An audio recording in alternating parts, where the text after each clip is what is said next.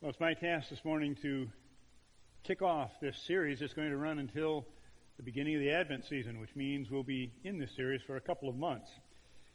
But before I launch into it, I want to share with you an old fable. Some of you may be familiar with it, but I think if so, it bears repeating yet today. The fable goes like this. Long ago, 3 old men lived in a village in India. Each man was born blind, and the other villagers loved the old men and kept them away from harm. Since the blind men could not see the world for themselves, they had to imagine many of its wonders. They listened carefully to the stories told by travelers to learn what they could about life outside the village. The men were curious about many of the stories they heard, but they were most curious about elephants. They were told that elephants could trample forests, carry huge burdens, and frighten young and old with their loud trumpet calls. But they also knew that the Raja's daughter rode an elephant when she traveled in her father's kingdom. Would the Raja let his daughter get near such a dangerous creature? The old men argued day and night about elephants. First blind man claimed an elephant must be a powerful giant.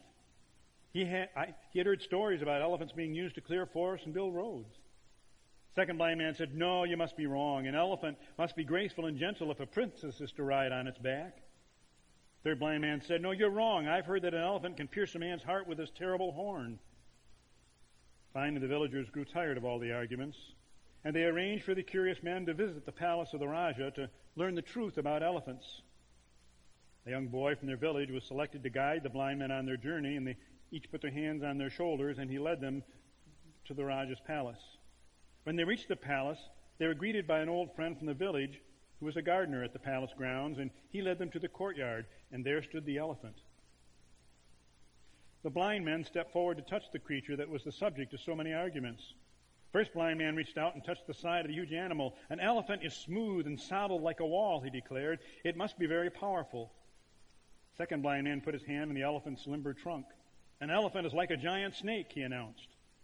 Third blind man gave a tug on the elephant's coarse tail. Why, this is nothing more than a piece of old rope. Dangerous indeed, he said. And again, they began to argue. Wall, snake, rope.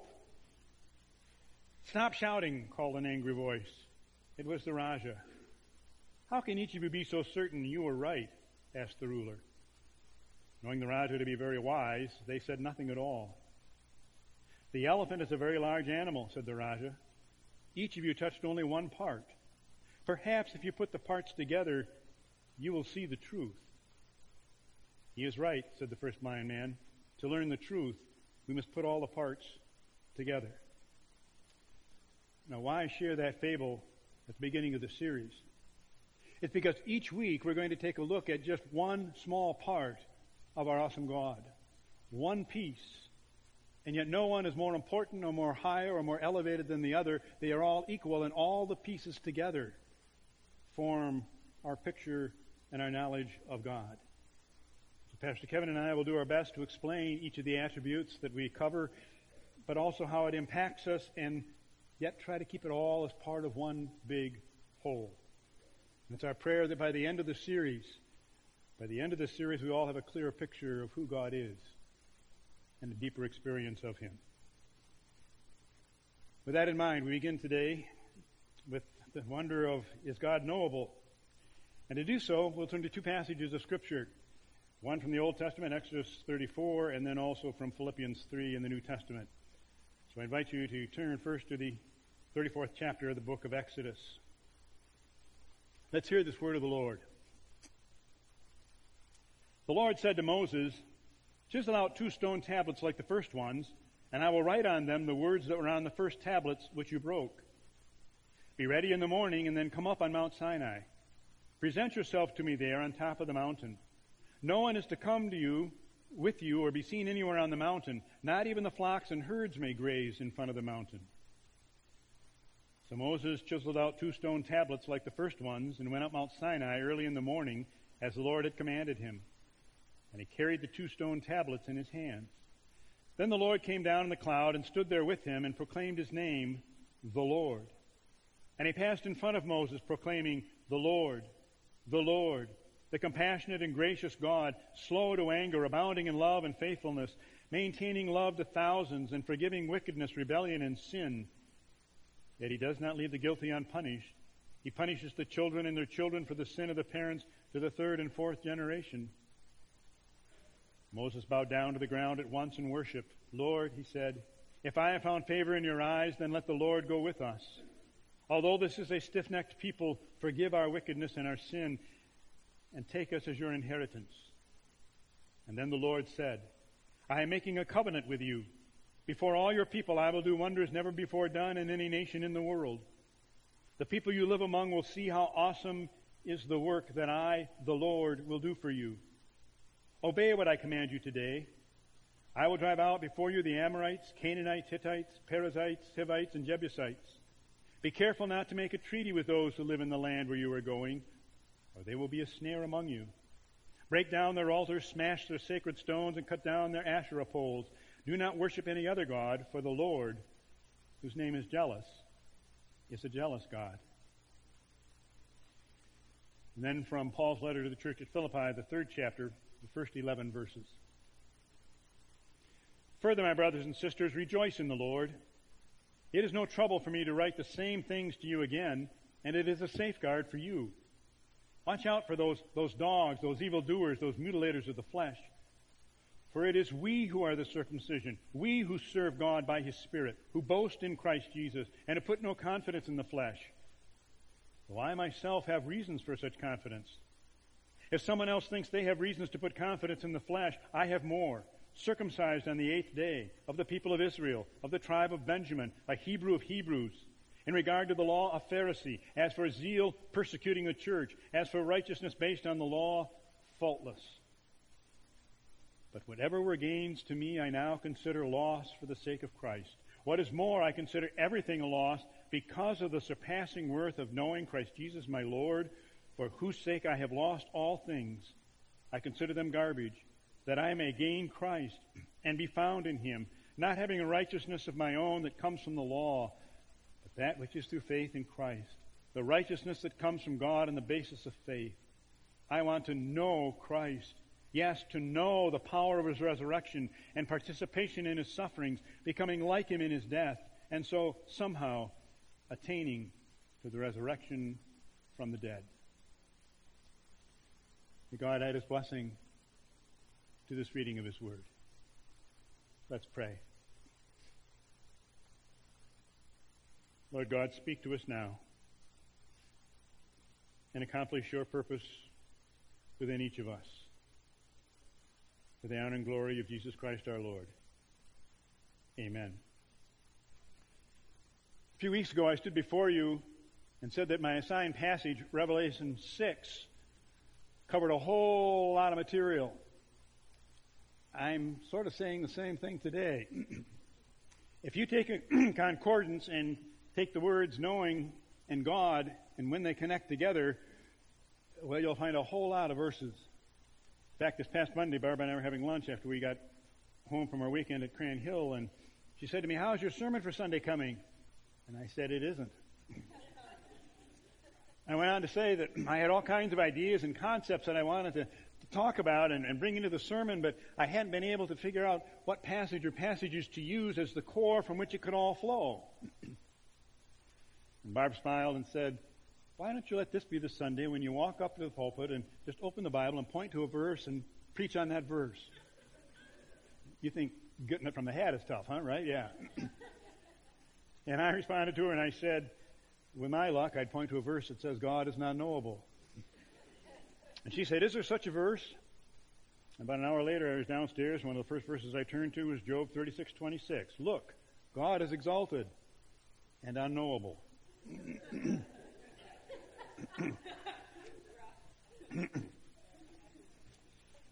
But this does raise the question, doesn't it? Is God knowable? Well, I certainly hope so, because we've just said we're going to spend the next 2 months trying to know God. So we hope He's knowable, and I assure you that He is. In fact, God invites us to know Him. Psalm 46, be still and know that I am God. And He promises we'll know Him. Jeremiah 24, verse 7, I will give them a heart to know me, that I am the Lord. They will be my people, and I will be their God, for they will return to me with all their heart.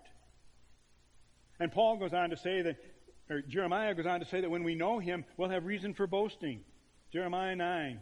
This is what the Lord says. Don't let the wise boast in their wisdom, or the powerful boast in their power, or the rich boast in their riches. But those who wish to boast should boast in this alone, that they truly know me and understand that I am the Lord who demonstrates unfailing love and who brings justice and righteousness to the earth, and that I delight in these things. I, the Lord, have spoken. So I guess our next question is, how then can we know God?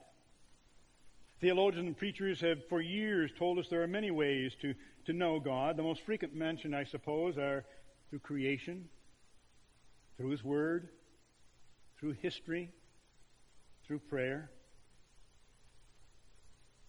But I think there's another question. What does it mean to know God? Because there's two kinds of knowing. There is certainly knowledge, knowing facts about God, knowing things about Him, things He does. But then there's also knowing in the intimate sense, knowing God in our hearts, having experience of Him. In other words, it's possible to know God in our heads, but not in our hearts. Our key biblical word for to know, in fact, means deep intimacy. It's the word that is used when the Bible says that Abraham knew his wife Sarah, and she gave birth to a son. It means an intimacy of heart and soul and mind and body, an intertwining of whole beings. It's the same word the psalmist uses when he says, God knew us. Psalm 139, O Lord, you have searched me and known me. It's an intimate knowledge. The prophet Jeremiah claimed in Jeremiah 31, I will put my laws in their minds, I will write them on their hearts. For everyone, from the least to the greatest, will already know me, says the Lord. And so it's exciting when Paul writes about the fact that all the things about his life prior to Christ now, which was great for him, his knowledge and his status, is now garbage. Listen, Philippians 3 again. If anyone thinks he has reasons to put confidence in the flesh, I have more. But whatever was to my profit, I now consider loss for the sake of Christ. What is more, I consider everything a loss because of the surpassing worth of knowing, intimately knowing Christ Jesus my Lord, for whose sake I have lost all things. Certainly, there's no shortage of materials in our day to fill our mind about God. Bibles galore, sermons on radio and television and all kinds of media, books by the hundreds. But I fear there is a shortage of this first-hand experience of God. It's very easy to make an art form discussing about God and ideas about God, but it's also easy to fail to have a hands-on experience with Him.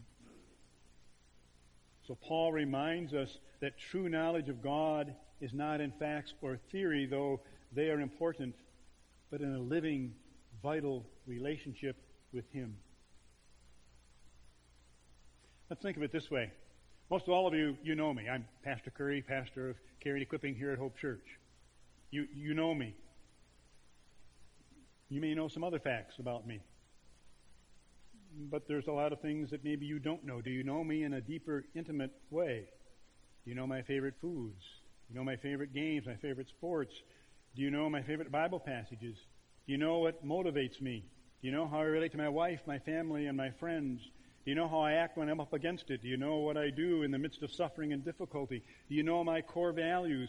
Do you know my routines throughout the day and throughout the week? There's a difference between head knowledge and heart knowledge. And Moses knew that.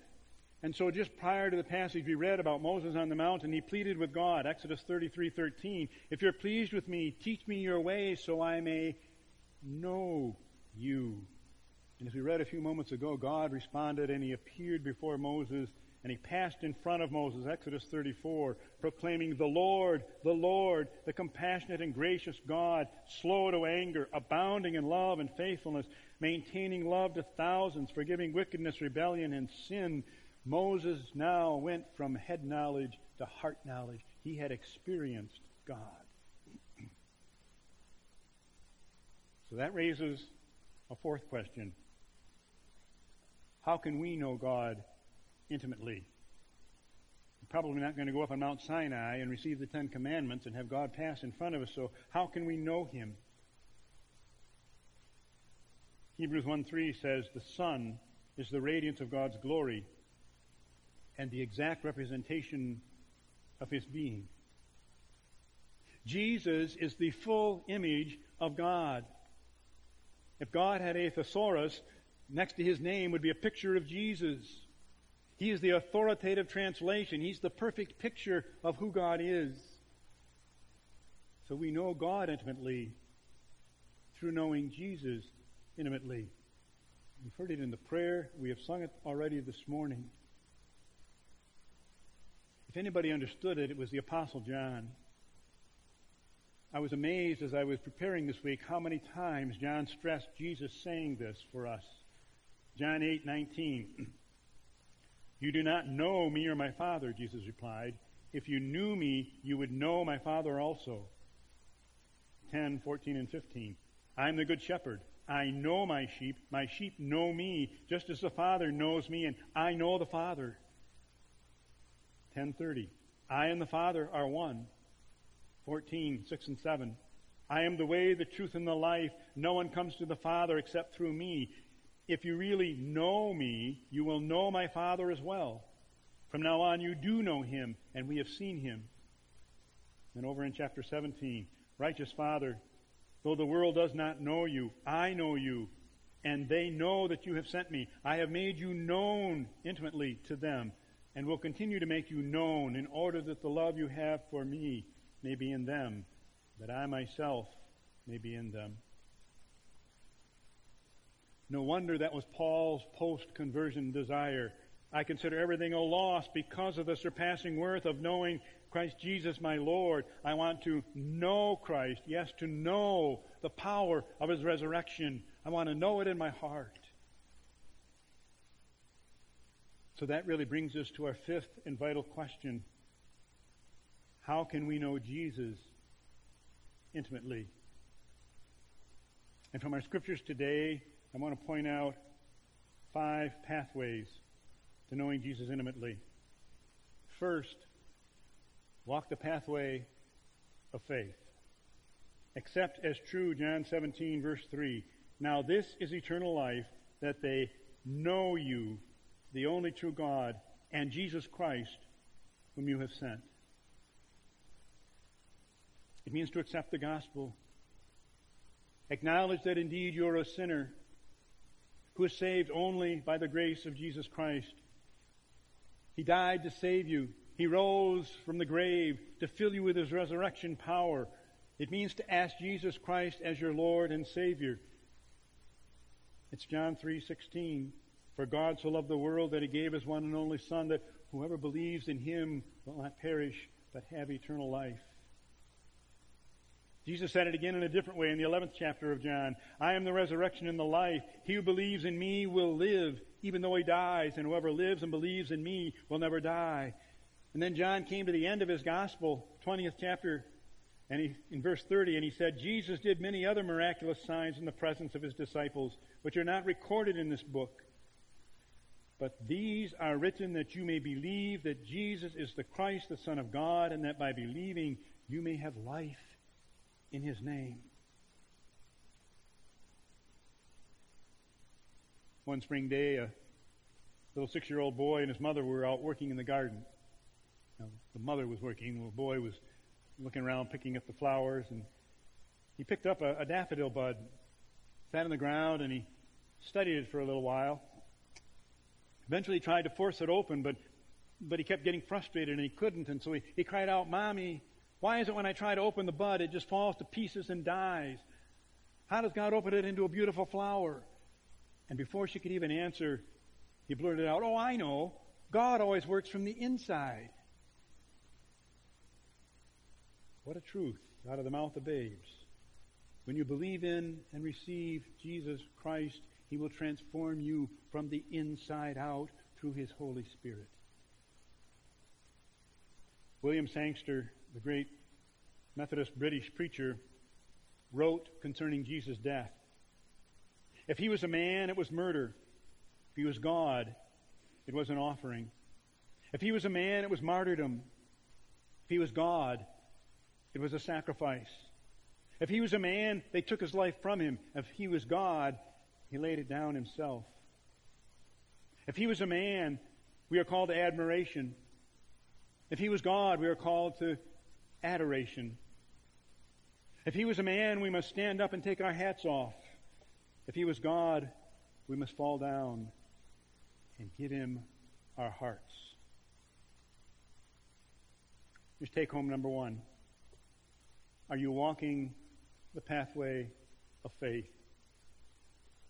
Have you given Jesus the permission to take over your life? If not, why not? Let this morning be your appointment with Jesus. Second, if you truly believe in Jesus as your Lord and Savior, you will walk the pathway of obedience.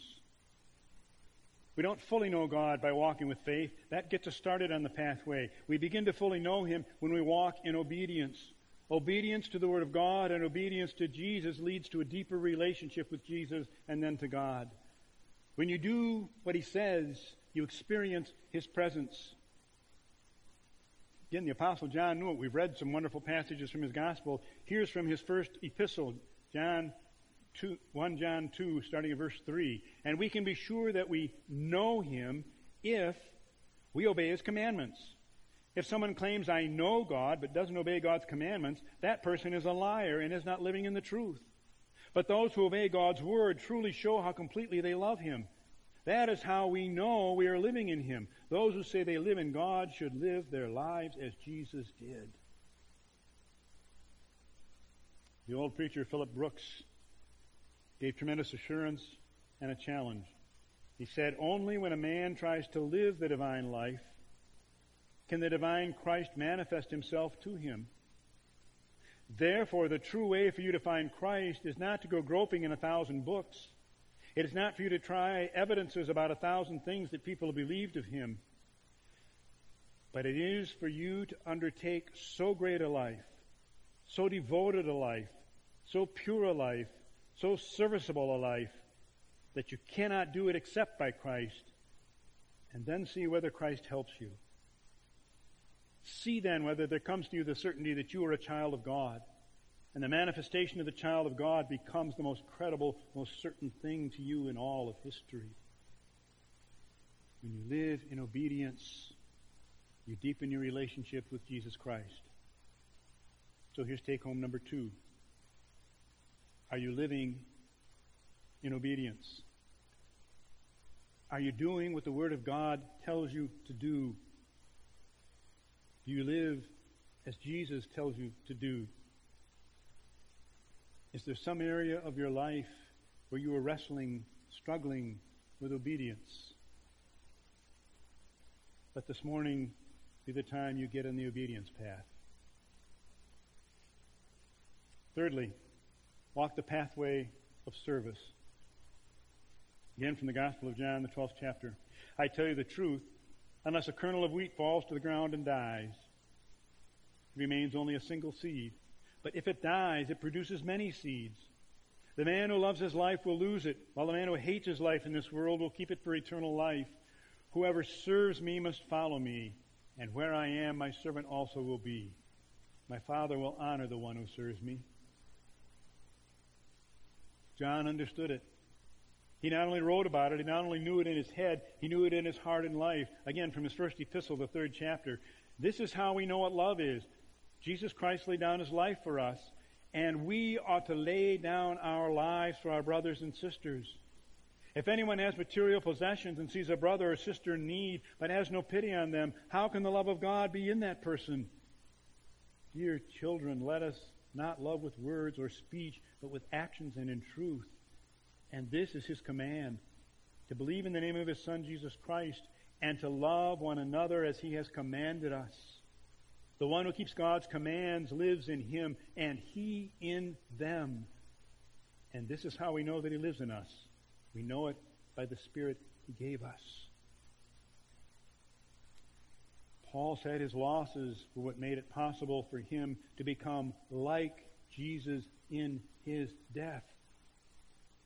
Paul knew that dying to himself was never a loss. It was always a gain. Probably only a few of us can remember a movie from many years ago and a book, Bridge Over the River Kwai.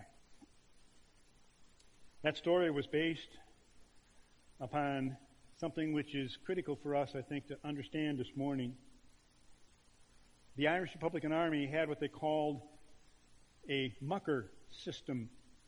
It's a system in which, inside the prison camp, the prisoners would pair off, and each would have a mucker.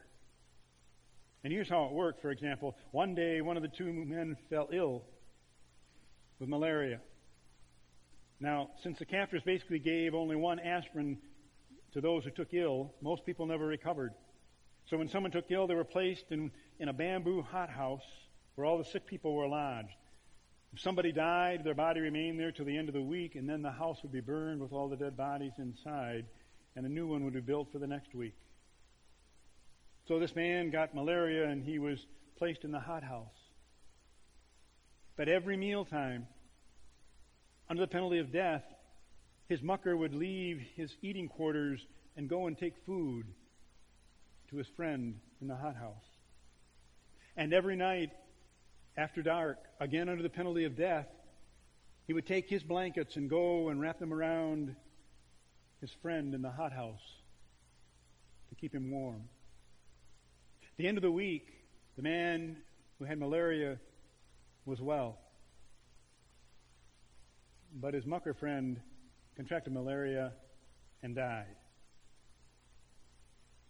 On the one hand, it's a sad story.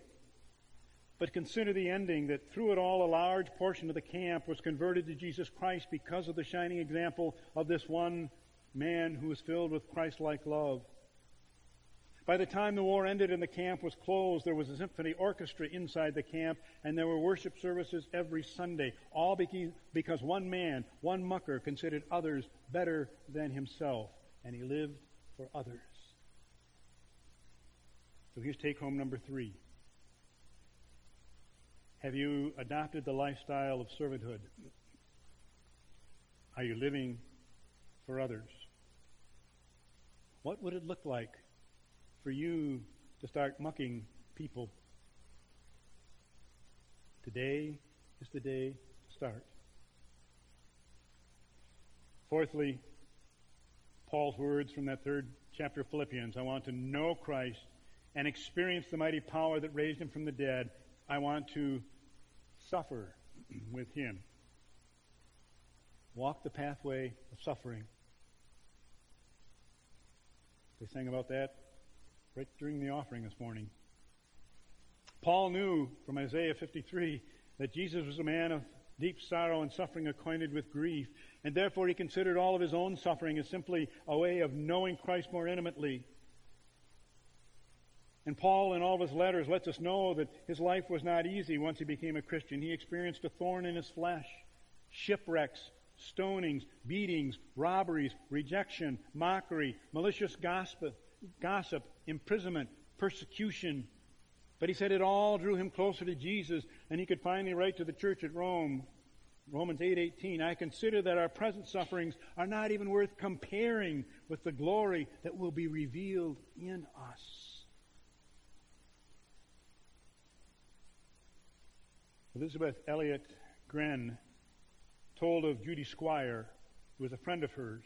Judy was born without legs. But Judy was a radiant woman who loved her Lord Jesus. Came a day when Elizabeth asked Judy to write a letter to the family of little Brandon Scott. Little Brandon was also born without legs.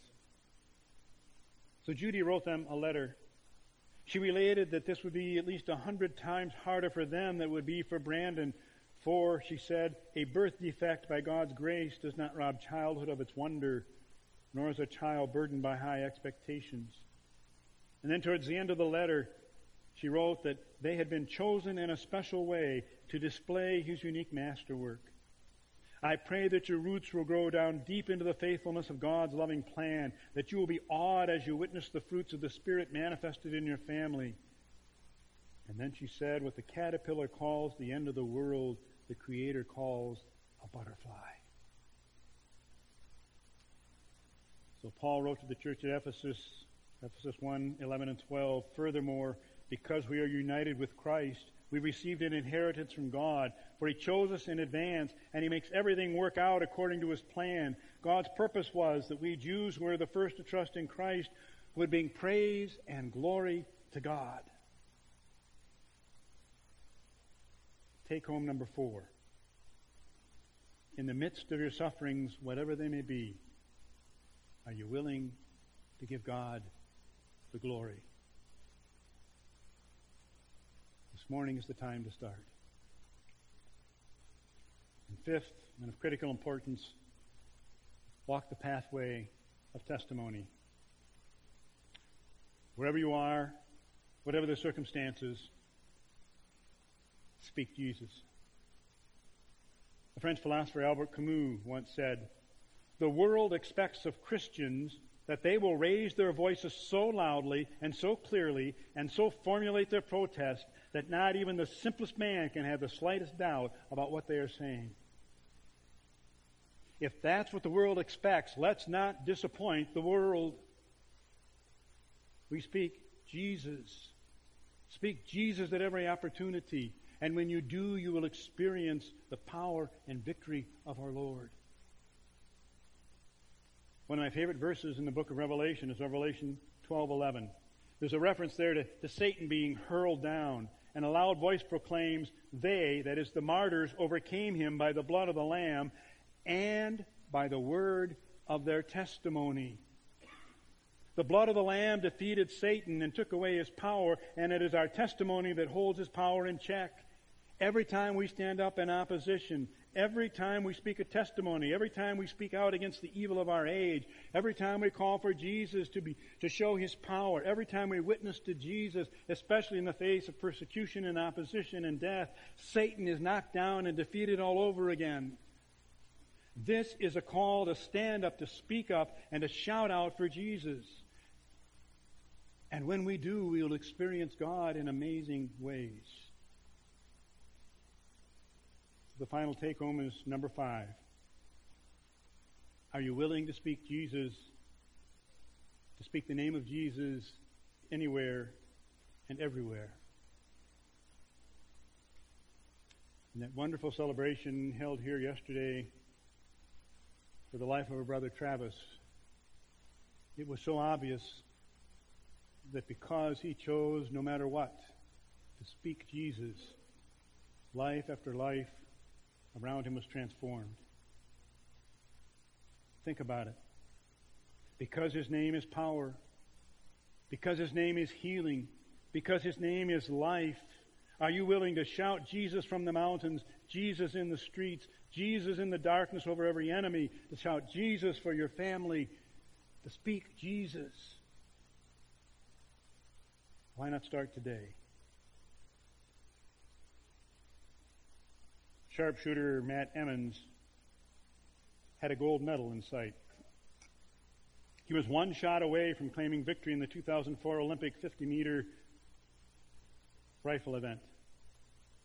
Didn't even need a bullseye to win. All he had to do was hit the target. His average score was 8.1, which would be more than enough to get the medal. But for some reason on this day, as he stood in lane 2, he shot at the target in lane 3. Got a 0. Wound up in last place. It doesn't matter how great or how popular you are, or how many things you do that might be good if you're aiming at the wrong thing. If you want to know God intimately, walk the pathways that lead to knowing Jesus. No matter the strength of your relationship with Jesus this morning, there's more than likely some pathway you're not walking, or hesitating or struggling to walk, or some part of your heart that you're withholding from Him. May this be the moment you give your heart to Jesus, because that is, after all he really wants. Let's pray.